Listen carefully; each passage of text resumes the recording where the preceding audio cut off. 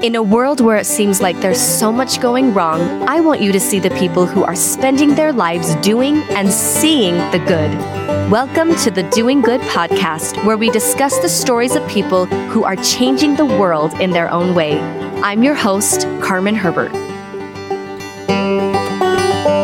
Hello, everyone, and welcome to Doing Good. And I'm so excited to have on the podcast today, Lori Denning. Lori Denning is a scripture nerd. She holds a bachelor's degree in biblical studies from, please tell me what this is called. Multnomah. I'm like, okay. I'm sure it's some Indian word, but please tell me where Multnomah University is. Yeah, it's in the Portland, Oregon area. Awesome. Everyone from Oregon is like, come on. Yeah, okay. Come on. It's Multnomah Falls. They're famous. Oh, awesome. Okay. It sounds like a place where you would get a bachelor degree in biblical studies. It does. Multnomah. Yes. Yeah.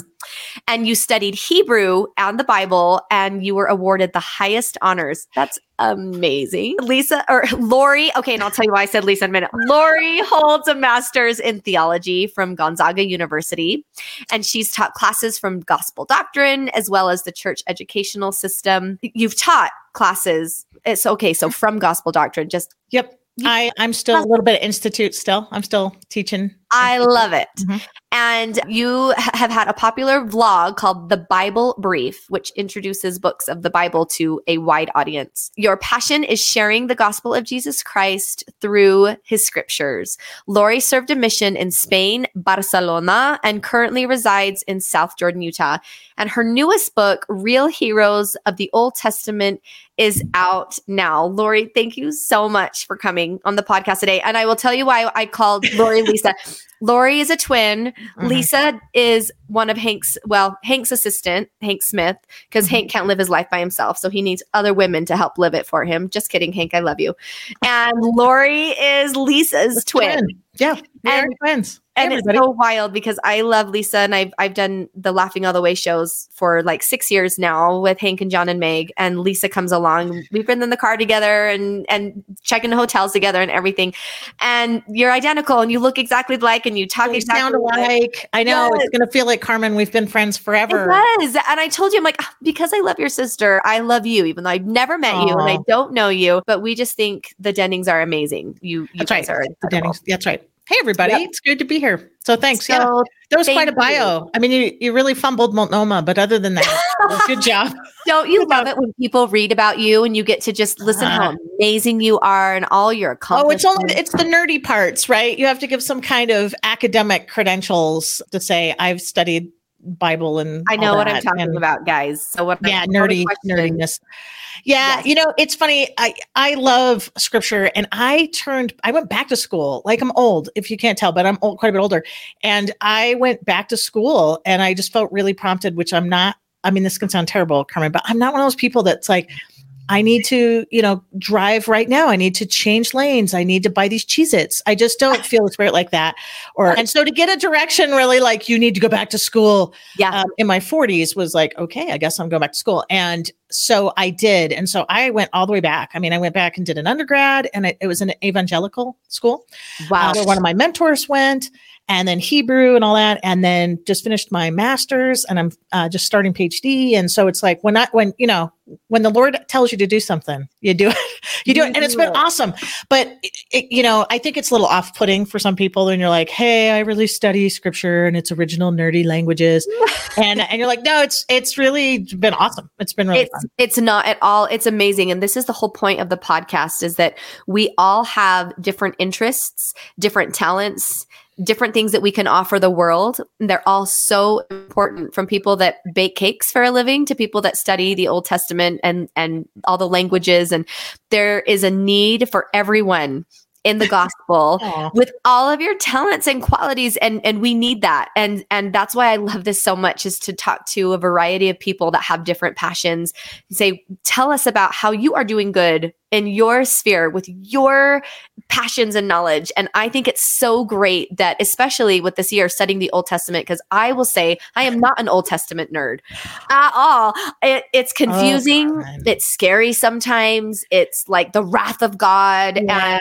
Yeah, I hear that. I mean, I've taught gospel doctrine, I think even in my ward consecutively, like 14 years or 16 years or some crazy thing. Yeah. Like, we're not releasing you. We need never. I think they probably would like to, but every 4 years it comes up like, Lori, I don't like the Old Testament. I like gentle Jesus of the Book of Mormon and the New Testament. And so it comes up a lot. I mean, it's common. It's a common thought. And that hurts my heart because I'm like, hey, he's the same Jesus in all the stories. The times were different and people told their stories differently. Exactly. And so I think there's that, but you're right on. I mean, I see it too. It's not like I'm like, oh, the Book of Judges. It's so delightful. Such a good story for kids. Right. But that's what I think is interesting. And you make a good point is that people told the stories differently because this is old, ancient times versus Book of Mormon and Doctrine and Covenants. Like we describe things differently. There are different life experiences, the rituals and ordinances, and like things were just completely different. It was a different world. It was a different time. Yeah. I also think it's like time travel, or you have to be a good traveler, right? So like if I was going to France right now and I showed up in my, shorts and bright, loud t-shirt and expected everyone to speak English, I would be a bad tourist. Yeah. Right. Right. And that's the same thing in the Old Testament. You go back and you're like, hey, you can't take all your modern thoughts. You have to go back and say, well, they were writing to themselves. This is how they wrote them. They didn't write to you. So don't expect them to speak English and like McDonald's, like you do in America or whatever. So you're right on. Learning the language of the Old Testament. So tell me why the Old Testament and scriptures in general. Have you always had a passion for reading and studying? Did this develop later on in life? And why the Old Testament in particular? Good question. I think I've always loved scripture. So I think that you find, at least for me, Carmen, it feels like people have like their spiritual groove and it seems early. Like there are people that are really faithful. They're just super believing all the time. There are people that are super servant oriented, right? They're just always serving. I was never those people. I'm still working on those things, but I have loved scripture. So I'm like, scriptures just always really spoke to me. And I think of the Old Testament, it was a little clunky right in the beginning. And I was like, what's going on? But I always liked, things like Lord of the Rings and Star Wars and a lot of old books. And so when you kind of get their groove, it's kind of like, what's a good example? Like Wizard of Oz. So in the movie, The Wizard of Oz, where it starts out in black and white and you're like, this story's great. And then she ends up in Oz and there's that first moment when it goes to color in the movie. Yes. That's kind of what the Old Testament was for me when I learned how they saw it and how to kind of do the Old Testament. It was like, what? And it was just awesome. And so then I just couldn't get enough of it, right? I would just be like, well, there's this thing and there's this idea. So I was always really attracted to it. I always really liked it, ancient scripture specifically. And then you just, the more you learn, you're like more that color, that Wizard of Oz color becomes brighter. And I'm like, oh no, you guys, wait, I got to tell you this story, right? It's so cool. But it's just, it is a little bit like the Wizard of Oz. Right? That's a great analogy, and having it be vibrant and come alive. Was there a particular story that did that for you? I think there are a lot of the stories. I really like the first 5 books. So we call the Torah, right? Or the Torah, the Pentateuch, if you like your Greek, but Genesis, Exodus, Leviticus, Numbers, Deuteronomy, because they really are the basis, right? They're this foundational, and everything else is like based on it. In fact, most of the others are written as a flashback. So we don't think of it. We think of them like super chronological, like they're written all, and then the next guy wrote, and then the next guy wrote, but they end up, right, the Israelites end up all dispersed and scattered and bad news. And so 90% of the story is written at that point. And they're like, hey, if we're supposed to be all chosen, how did we end up in such a bad spot? Yes. And they're like, well, let me tell you how. So then there's all this backstory. So those first stories, whether it's Jacob and Esau or Abraham, the binding of Isaac, those what they're like, what is going on? Those I think become really exciting when you see maybe some of the structures and stuff that are there. But anyway, I could talk about them all day, Carmen, but those are probably the beginnings. I'm not as good at like the poems, like Psalms and things that I am as in the narratives, but. So would you say you're more left-brained instead of right-brained that way? Like, do you like all the creative and like ambiguous, like, symbolism and I really like the symbolism, but I find I'm not like super nerdy in the language. Sometimes people like the textual, like this word changed to this word, and that's interesting, but I tend to do better on the big picture, the story and the structure. Like here's the big picture and here's really what it's doing. So I'm probably somewhere in the middle of that, somewhere in the middle. So I like symbolism. I like that stuff. I don't know. If I could do the Old Testament in puppets, I probably would. Really? Right? That'd be like the perfect combination. Right. It's creative, but still nerdy. Yes. Yes. And I'm like, give me all the songs. I love all flowery. Really? Yes. You're like a Proverbs Psalms gal. I am. And I love the symbolism, and I love the just allegories, and just I love diving deep into what is the true meaning of it. Why do you like that? Why does that resonate with you, do you think? I don't know. I mean, I like to sing. I'm a singer. Oh, yeah. So you like the emotional side? I like the emotional side, and I think everything has a deeper meaning than, and that's what's so great about the gospel is you hear the same stories over and over and over, but they will relate to you differently at different times in your life with what you're going through. And I love the temple learning.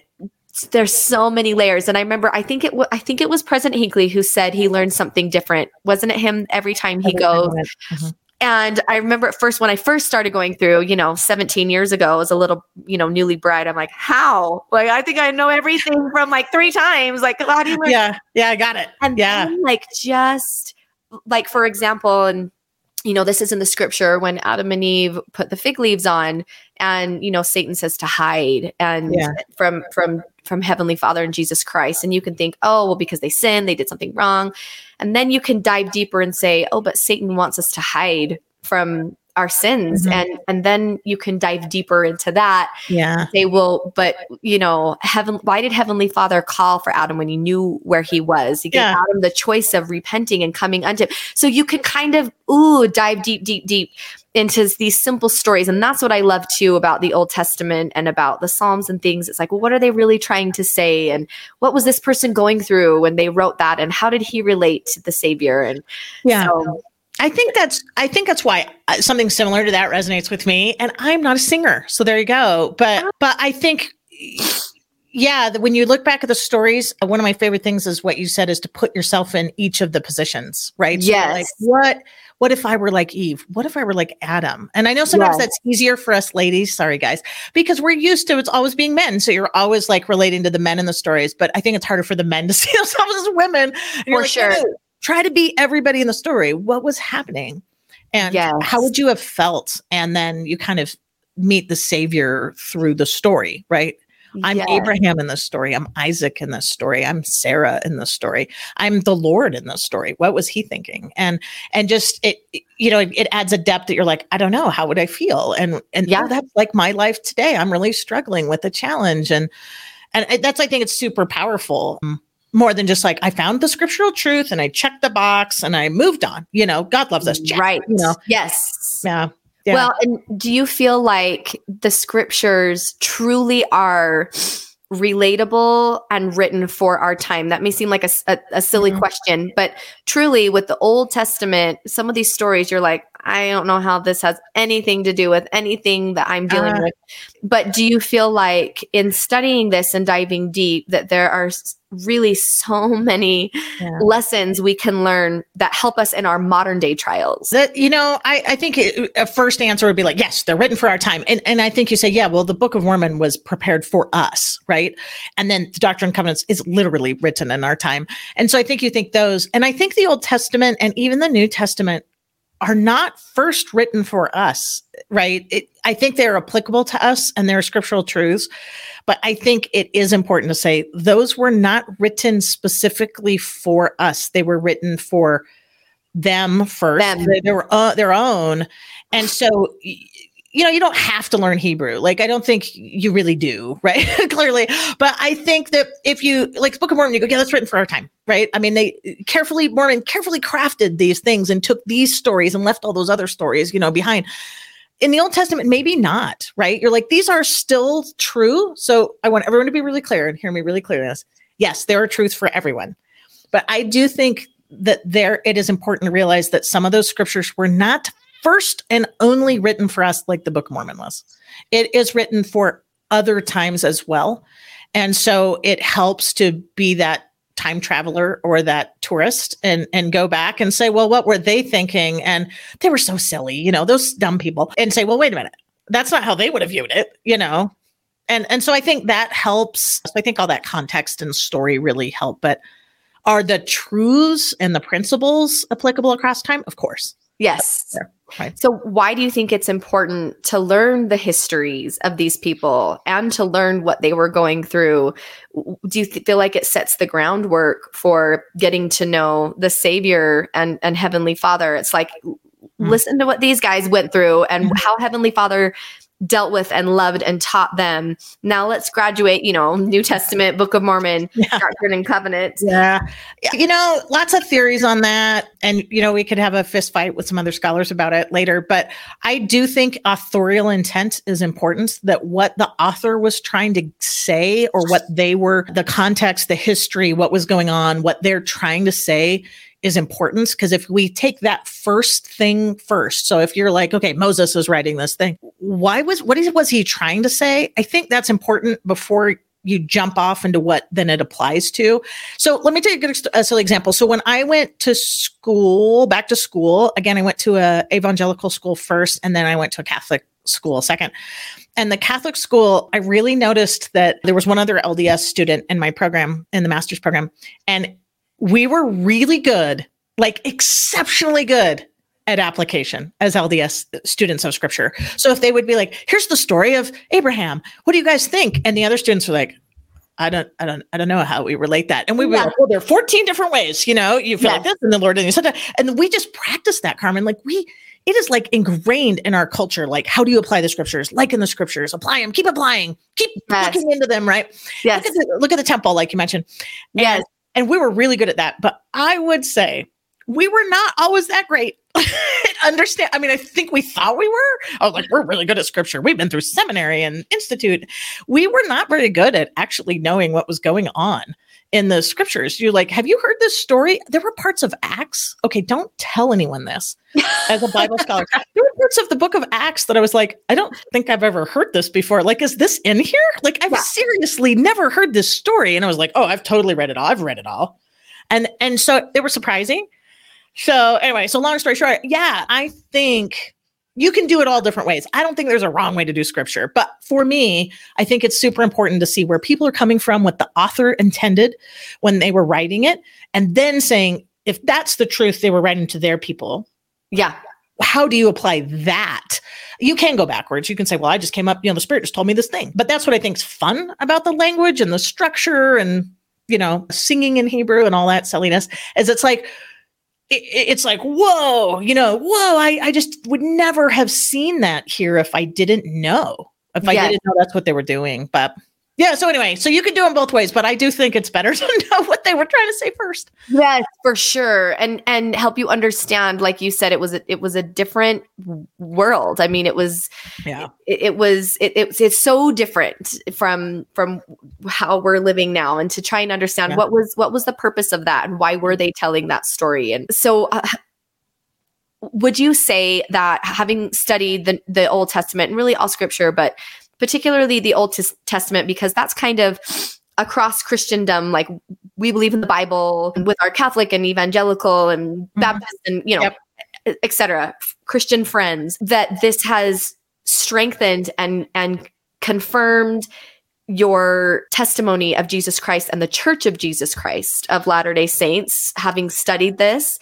Because I've had some friends recently that are like, well, I don't believe the church is true anymore, and here's how I can prove it. But in order to do that, if you go backwards, it's like, well, then what about the Bible and what about the Old Testament? And are you disproving all of this? Because there are millions of people that are not members of the church that believe in this and believe this to be scripture. So if you're kind of leaving all that behind and Christianity behind as a whole, how can you leave all, forget all of that. And because they're like, well, if this isn't true, then this isn't. And essentially then they get to where they're like, well, then I don't know if I believe in Jesus and Heavenly Father. And it's like, wow, well, then that's not just the Church of Jesus Christ. That's all of Christendom. Yeah, that's all faith. That's all. That's a pretty deep question. That's a series of questions, Carmen. Oh, no, it is.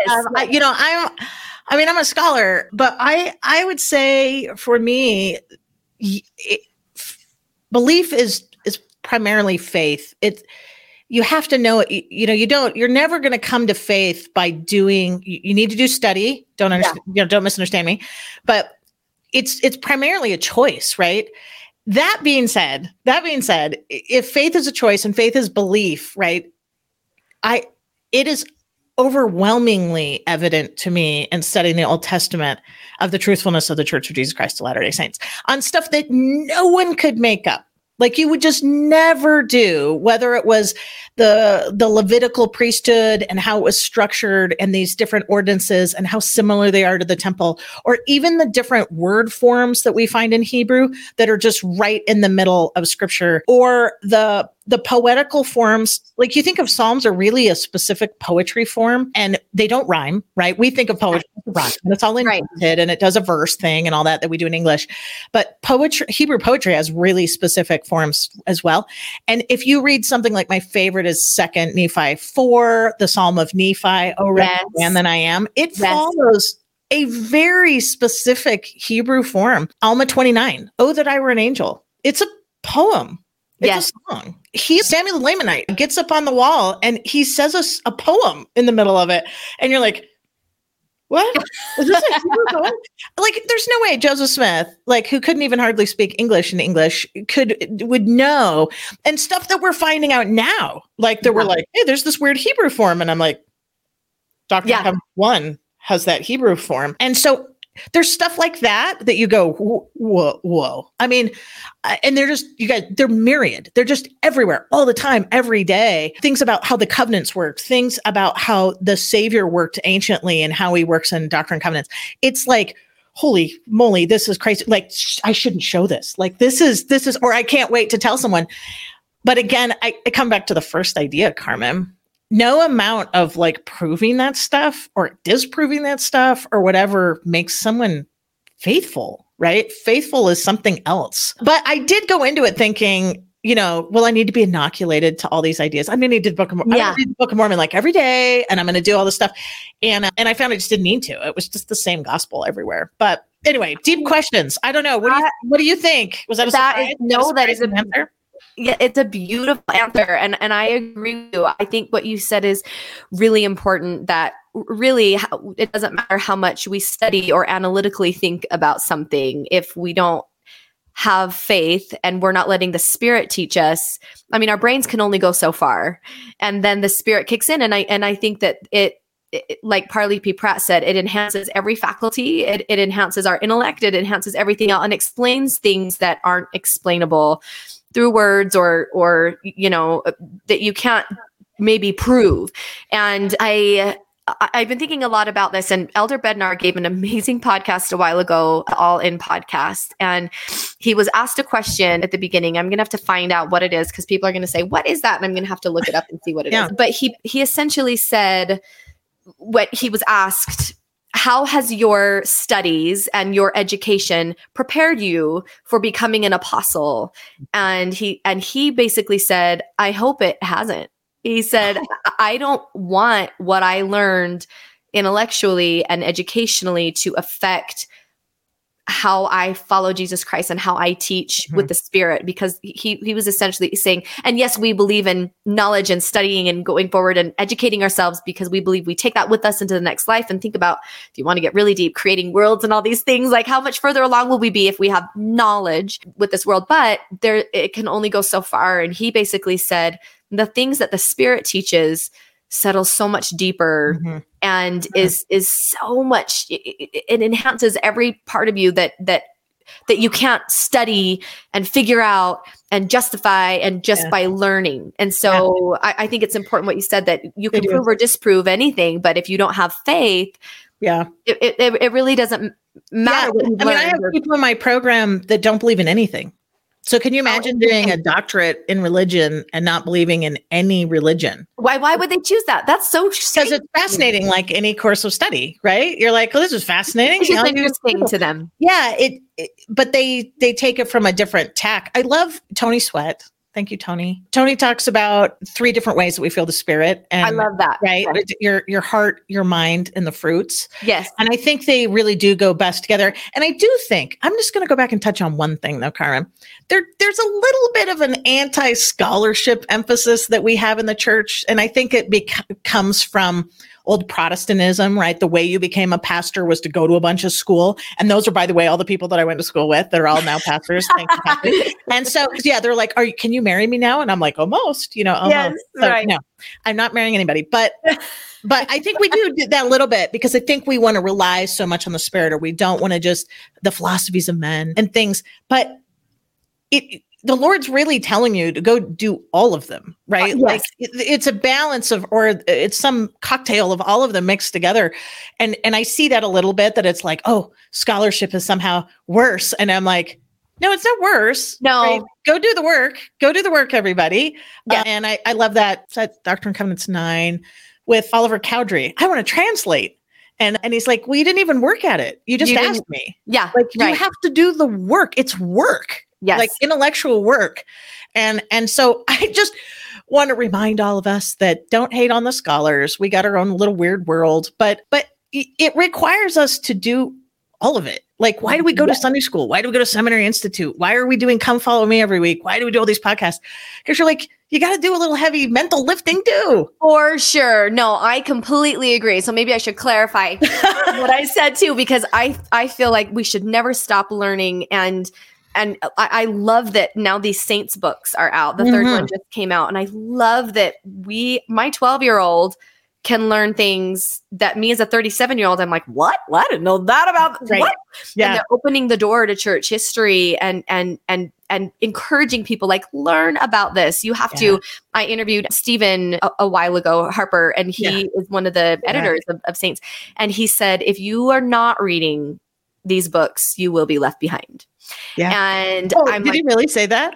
He did. He said, say it again so we all hear it again. What did he say? He said, if you are not reading this, because I said, give a little plug for Saints. Why would you encourage members of the church to read these books? And he said, I will say, if you are not studying the Saints books, you will be left behind.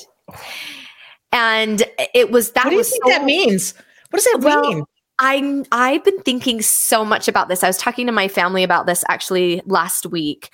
And I just wonder if there are truths in there, and we will need to know certain things to be able to stand up for what we believe in the future, that knowing our history, we can then know where we're going.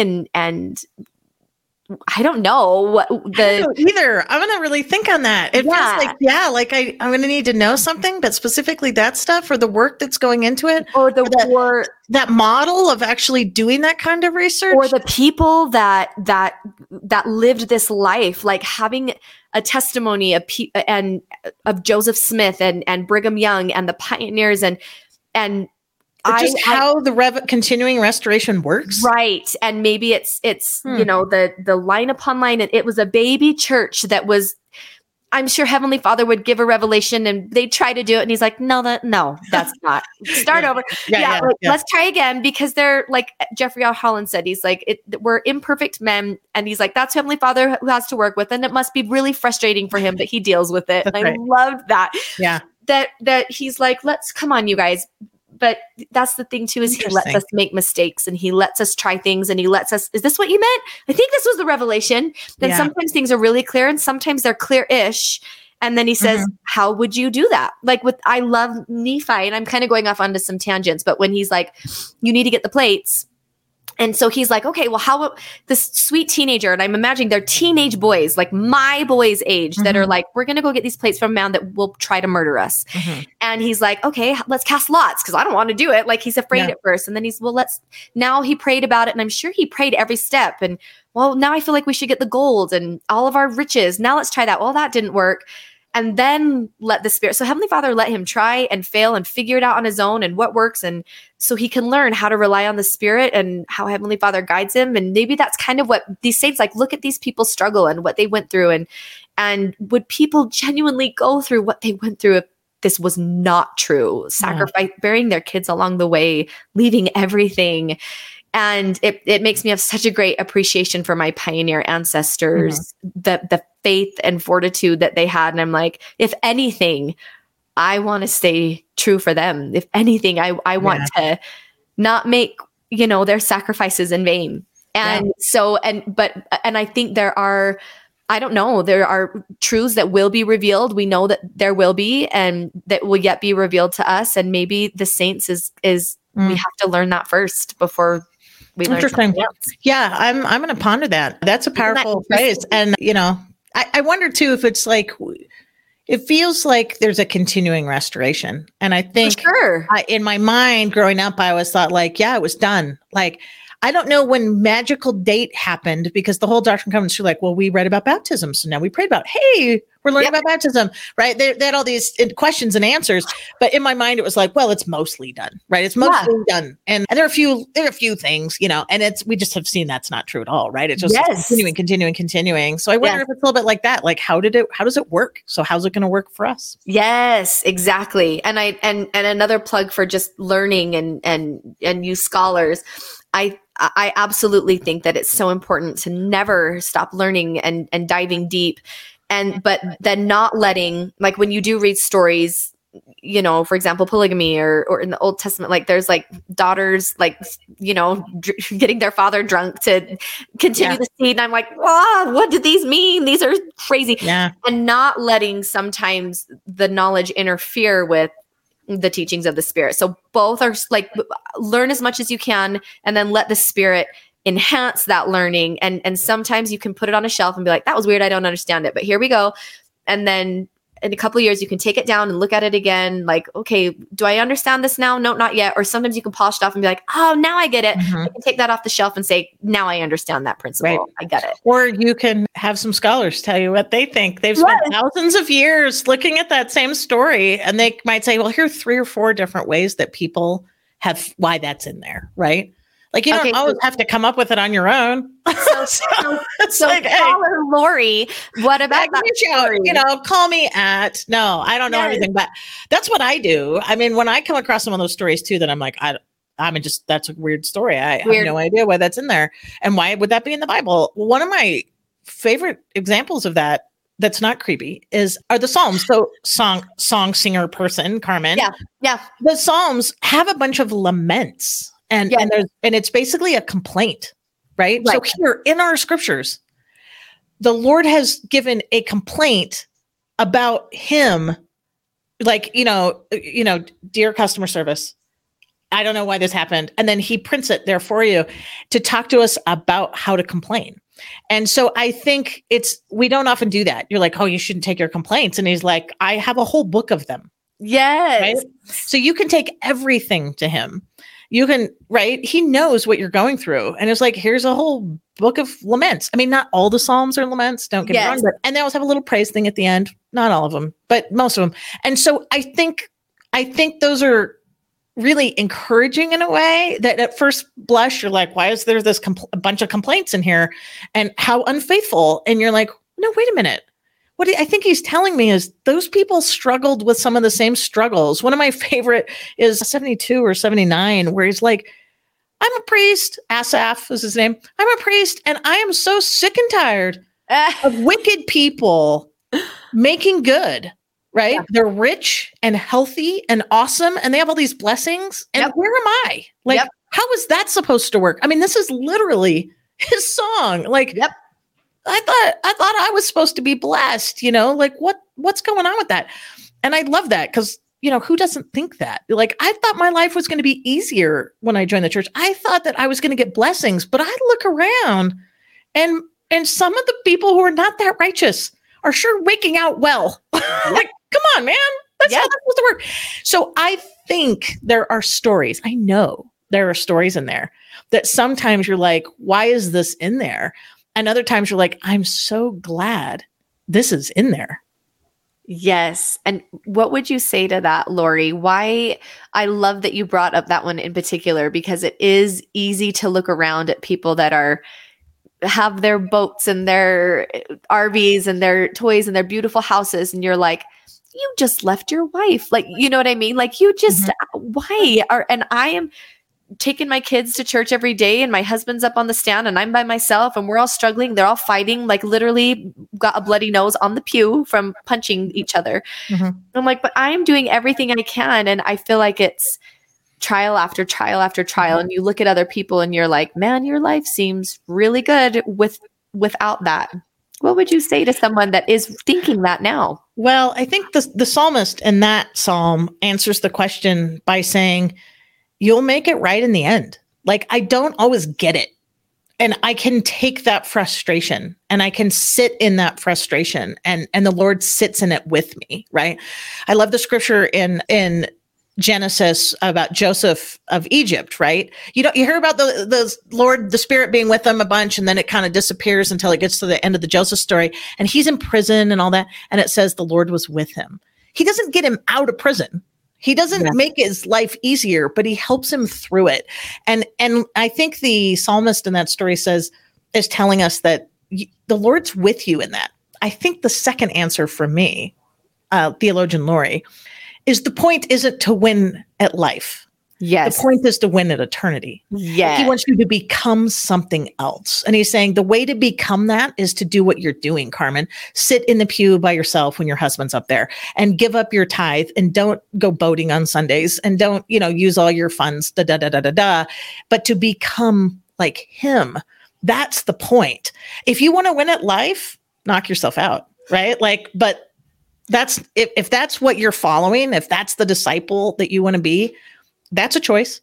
But if you want to be a disciple of Jesus Christ, then you're signing up for something else, right? Pick up your cross and follow me. You're like, oh, seriously? That's hard. The blessings were going to outweigh that cross carrying part. I know. But I think, the point, Lori theologian, you can quote it. I might change my mind, but I think the point right now is that to become a disciple of Christ is to win at eternity, to become like him. I want to needlepoint that. You should totally needlepoint that, but we should come up with a catchier phrase since I just made it up. Let's meme it. And because I don't meme it. So let's meme it. And so I think the Old Testament though is full of those stories, is full of them. And some of them are weird. And you're like, and I totally embrace those, right? You're like, I have no idea what this is about, or this is creepy, or I don't like it. But if I jump into them, I go, well, what were they trying to say then? Yes. And I love that everything does it. You really do have to look at it with an eternal perspective, reading the scriptures, the trials you're going through in life, because it isn't about just what they were going through in their lives. And it's not about just what we're going through in our life. It's how is this preparing each of us to live with God again, them and us, for eternity. Yeah. That really is. But Carmen, come on. That's cold comfort at times, isn't it? I know you go, but when I'm really suffering or things are really bad, and people have really, really tough stuff, right? Yeah. Yes. And I just think that's tough. That's cold comfort. Right. You just say, but you're going to be blessed in the end. And I'm like, I don't want to be blessed in the end. I want to be blessed right now. I want to get out of this right now. And I have actually thought of that a lot, and I've done my fair share of lamenting for sure to Heavenly Father. And the things that have come to my mind were, as you said, Jesus Christ did not live an easy life. And if the point is to become like him and get to know him, he has perfect empathy for me. Do I have that same empathy for him? And how do I learn that? And it's the same. It's going through what he went through, suffering, having really hard things happen to me, watching my kids get rejected by friends and watching them struggle. And if he can relate to me and go through that for me, am I willing to do the same for him? And I think the only way is to sacrifice and suffer. But there, and here's where I think the hope comes in. I think for every action, there's an equal and opposite reaction. It's like bending a rubber band back. The more you pull, the harder it is, the further that rubber band will fly. If you don't pull it back very much, it'll just stay where it is. The deeper, those that have been through cancer with their children, losing their spouses, like unimaginably hard things, are some of the most peaceful, happy people. And people often say, how can you be this way? How? And I think it's because they've been through the hardest of the hard, that they have now the potential to rebound. Not all the time. Some people choose not to, and some are still in that dark place. But they have the potential to experience only the joy and peace that comes from being in the worst situations. So I feel like that with Jesus Christ, who descended below all things, that can now rise above everything. And sometimes I'm like, okay, well, I want to relate to Jesus Christ. And if I want that true peace and happiness that surpasseth all understanding, maybe I have to walk through this valley of doubt and shadow and difficult things. And it's not easy and it's not hard. And sometimes I'm like, get me out. Like, I'd rather not. Yeah. That's okay. Yeah. I don't need to know. Yeah. I'm done. I'm good learning everything I need to learn for a while.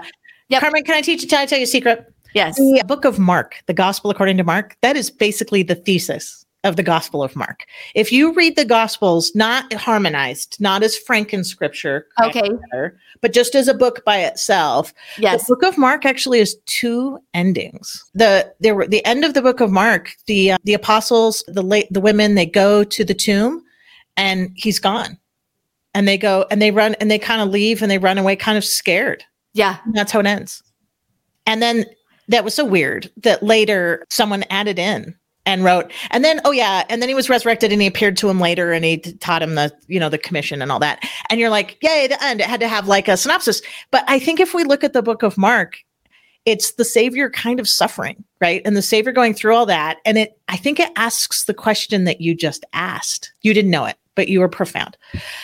That if you follow him, are you ready to kind of take on the suffering and the questions and the doubt and the worry and the cross that he carried like they did? They walked away kind of concerned and scared, the disciples. And it's like, will you choose that too? Now, remember, of course, that was the first century when they were going through a lot of Christian persecution. So they're like, literally, you might go through some of these experiences. But I think if you aren't a first century Christian being thrown to the lions or whatever, I think we still go through that in life. And the question is that really what we're signed up for?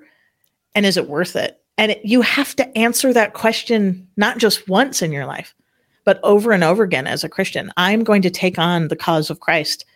And am I going to be confused, scared, worried, troubled, going through trials? The good news is with him.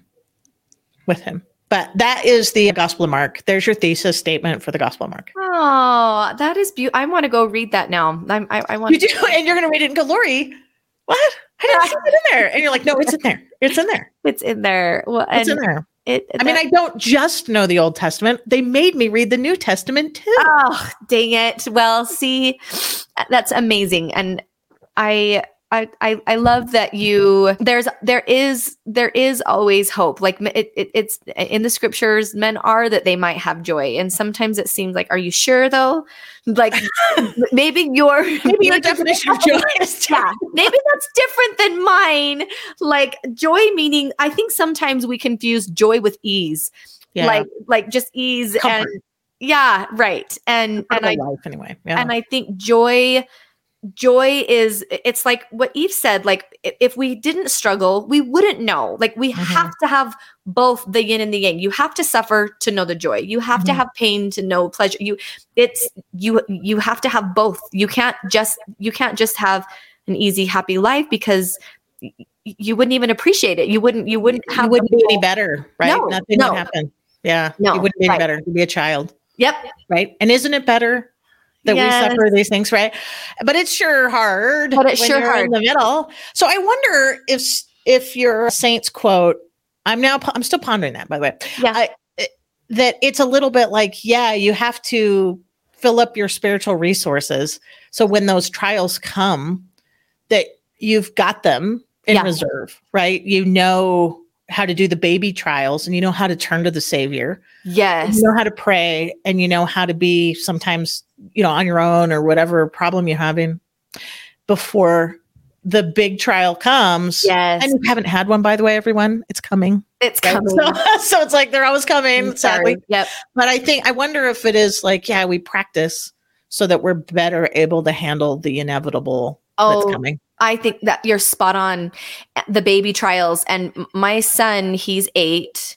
And when my kids turn 8, and I know this isn't for everyone, and some people might disagree, but they fast because now they're a member of the church. And if you're a member of the church, even though you're a child, if you're old enough to be a full-blown member, then members, this is what we do. We fast on Sunday. And I let them, I encourage, 2 meals. I know that's so hard for an 8-year-old.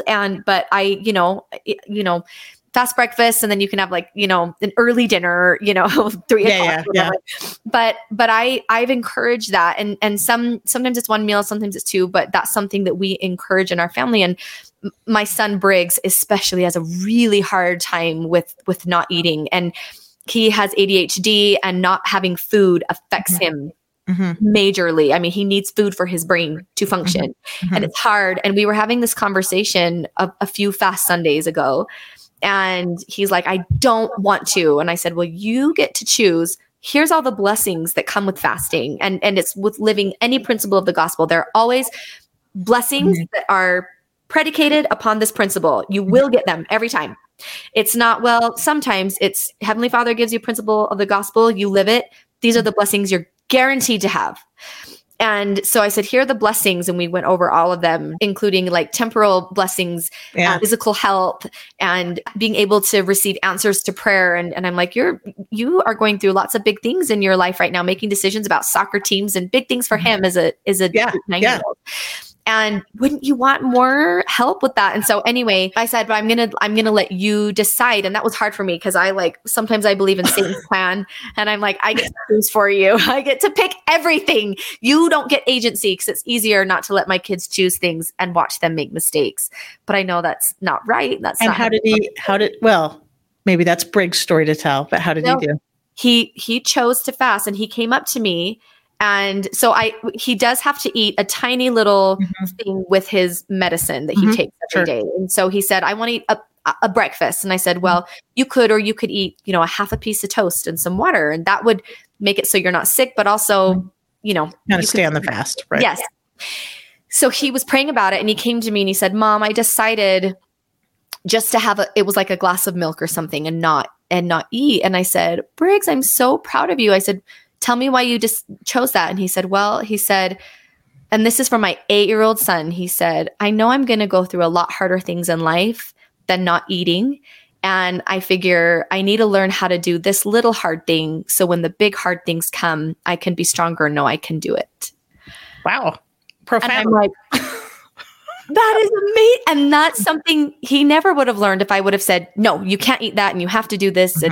And learning on their own. So those baby trials for him, not eating that little piece of toast, or, not maybe going to a party that you want to, because there'll be bad things happening, whatever our kids are going through or what we're going through, these baby trials are preparing us for bigger things. And I looked at him and I'm like, oh, would that you never have to go through the big trials. But I'm so glad you're learning that lesson now of, if I know I can get through this, I know I can get through other things. And Heavenly Father usually line upon line and little things first to prepare us for those. Sometimes the rug's pulled out and we have to learn the big things. But I find often He's merciful, and I'm going to teach you these little things. So when the other things come, you'll be like, okay, I got through that. I can get through this too. I think it's easier to come from a place of strength when you're practicing. Right? Yes. For him, that was hard, but for us to not eat a half piece toast or whatever is like not too bad. Shouldn't usually be too hard, maybe. But I think we come from a place of strength and faith and diligence, and we're like, I'm good. And then, but when you're there and you're really sick or you're really down, you're like, I don't have any reserves. Yeah. I don't. It's easy to say it if it happened to me right now, I'd be real strong. But 2 years into an illness or a financial struggle or a depression or something, you're like, there's nothing in the tank. Nothing left. Yeah. Nothing left. And that's why I think, we have learned to rely on him, and we learn that he is with us, like Joseph. Then we say, you're there. And I know you're there. And, but those are hard. Like, I don't know, Carmen, I think in my life, I always thought those things were going to be like this slope of progression and hardness and stuff. And you're like, oh man, it's a tangled, crazy path up and down, and faith and doubt and questions and obedience. And, it's easy to say, oh yeah, I'm going to do all those things perfectly. And you're like, I don't think I've done one of them right. No. And I feel like it's almost like a reset instead of like a progression. It's like slam you back down. Let's reset, rethink, then go back up. Nope. Now back, reset, rethink. And you learn more every time. But it's like in soccer, they do this thing and they reset. So they'll be up almost to score a goal, and the opposing team will be clogging our offensive players so much that the coach will say reset. They go all the way to the back of the field, pass the ball back to the goalie, and reset the formation. And then they can get back to score the goal. And sometimes you think, but wait, I'm right there. I'm at the finish line. Don't make me go back. It's like, no. Reset so you can get to where I want you to be. But yeah, those resets sometimes are like, this seems like counterintuitive. This seems like I'm doing it seems like I was right there. Just push a little harder. Yeah. Yes. And it's like, no, trust. And the coach, he'll say that. He's like, trust me. He said that. Trust me, like reset, pass back. And the kids will be looking like, but the goal's right there. And he's like, reset, redo it. And I love that. And I've thought about that a lot in my life. Like, wait a minute, reset, trust Heavenly Father, let him sit, because he can see the big picture of if you just get in a different position, then you'll be able to get to the end goal where you want to be. There is a story of Moses. Can I tell an Old Testament story? Yes. We haven't done enough Old Testament stories, but the story of Moses, in Moses 2, or in Exodus 2, Exodus 2, Moses is the prince of Egypt, right? And he goes out and says he sees the Egyptians beating up on his people, the Hebrews. Now, this is where the movie with Charlton Heston and the musical have set you aside, right? Because they're like, he doesn't know he's Hebrew. He's like, no, he totally knows he's Hebrew, right? He knows. And they're beating up on one of his people, and it says he looks this way and that. And then he kills him and he buries him in the sand. And you're like, wait, what? And there's a part of me that loves that about him, right? I'm going to be the deliverer from the beginning. I'm going to save my people. They're being oppressed. I'm going to do it. I know how to do it. I'll do it this way. And he clearly knows what he's doing. He looks this, make sure to see me, right? And he clearly knows what he's doing. The next day, right, he shows up and there are some Hebrews fighting. And he steps in and he's like, hey, break it up, you guys. And they're like, what, are you going to kill us like you did that Egyptian? And he's like, oh no. I guess if these two random guys know about that murder I did yesterday, I guess I'm out of luck. And also, though, they throw it back in his face. Like, who made you our judge? Right. Right. And then he's like, I'm in trouble. But I love that story about him because, right, it's like one of the first things we know about him. He's baby Moses in the ark. The next thing is he's trying to save his people on his own. So, and then the Lord gives him the big reset. Yeah. Go out into Midian, get married, family, learn from Jethro, become a priest, do all those things. And when he comes back, he doesn't save one guy. With the Lord, he saves them all. And I think that's there's this reset. He could have just said, screw it. I'm going to be an Egyptian or I'm going to do it my way. Yeah. And instead he took the soccer reset, as we now call it, to say, I'm going to learn to do it with the Lord's way. And in his way was to save them all, not just one guy. I love that so much. So now you'll never think of the Exodus 2 story. And it's true. Everything is better with the Lord. You will make better decisions. You will do things the right way. And sometimes even despite our best efforts to screw it up, you'll be like, I got you. Like, nope, you're not just going to murder the Egyptians. Bless your heart. But I will win the Red Sea. Don't worry. Right. Don't worry about it. Yeah. In fact, the very end of Genesis 50, it's almost the last verse. Joseph tells his brothers, you thought all this was for evil, but the Lord made it for good. Yes. And I think that's like a great theme in our lives. Like, even when you screw it up, he can make it turn out okay. He can. And that is actual. That's it's bankable. You can count on it. You can count on it. Those were 2 or 3 Old Testament stories that you didn't know that really taught you about the Savior. But there they were, right there. There they are. So Lori, to learn more about Old Testament stories and the heroes that you love and to get more of this kind of stuff, you have the book that's out right now. Yeah. And people can find it anywhere. Yeah. It's called Real Heroes of the Old Testament. Yes. And it is out now. You can get it at Deseret, Amazon, Cedar Fort. You can get it any of those places. So Real Heroes, or you can look up my name, Lori Denning. Yes. And we have a second one coming out a little bit later, Real Heroes of the New Testament. So we'll follow up with some New Testament buddies and learn about the people that are real. I might tell a little bit of that Moses story in there. I don't tell any Joseph of Egypt stories. So that's just a bonus just for being here. Oh, and that's one of I was in Joseph and the Amazing Technicolor Dreamcoat when I was 12. I was in the children's choir with Donny Osmond. And that is one of my most favorite scripture stories of all time. And just so many wonderful lessons of, yes, Heavenly Father is with you and he does have your back, even when people are trying to kill you and doing their best to get rid of you. Everyone has a purpose and a plan. And I'm so grateful that you've taken the time to come on the podcast and show us who you are, that you are doing so much good with helping people learn about the scriptures, the Old Testament, how Heavenly Father is involved in our lives, and using something that makes you so excited that you love to spread light and goodness to those around you. So thank you for all the good you are doing, Lori. Oh, no, thank you, Carmen. It's easy to talk about what you love, right? It's easy to relate stories about things that really have changed you. And so it's nice for you to do this and let me talk about my nerdiness. I love it's it. Like the only place, oddly enough, my friends are sick of hearing about it. We come on anytime and tell us more nerdy stories about the Old Testament and the New Testament, whatever, really any all the testaments, just all of them. All the testaments. Mm-hmm. You can even sing some psalms for us if you want to, whatever. I love it. You bet. Thanks Lori.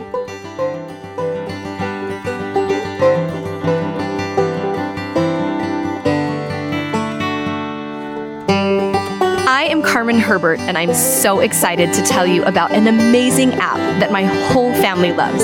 It's called Our Turtle House, and it's full of literally thousands of hours of full-length talks, just like the old Talk on CDs or Talk on tapes, from some of your favorite Latter-day Saints speakers like John Bytheway, Mick Johnson, Hank Smith, me, and a ton more. Plus, there's podcasts, firesides, devotionals, come follow me resources, and entertaining content your whole family will enjoy, truly, all in one little app. And you can use promo code DOINGGOOD, all one word, at checkout, and you get a full month free. So check it out and sign up at ourturtlehouse.com. See you soon.